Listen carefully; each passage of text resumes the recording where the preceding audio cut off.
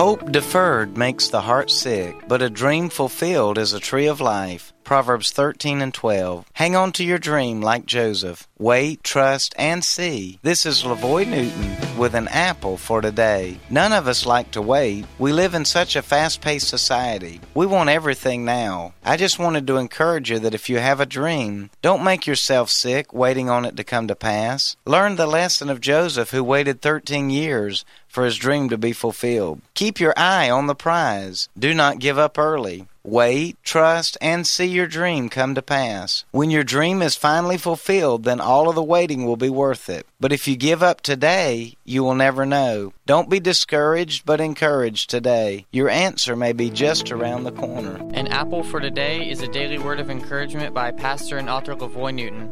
More resources and encouragement are available at anapplefortoday.com.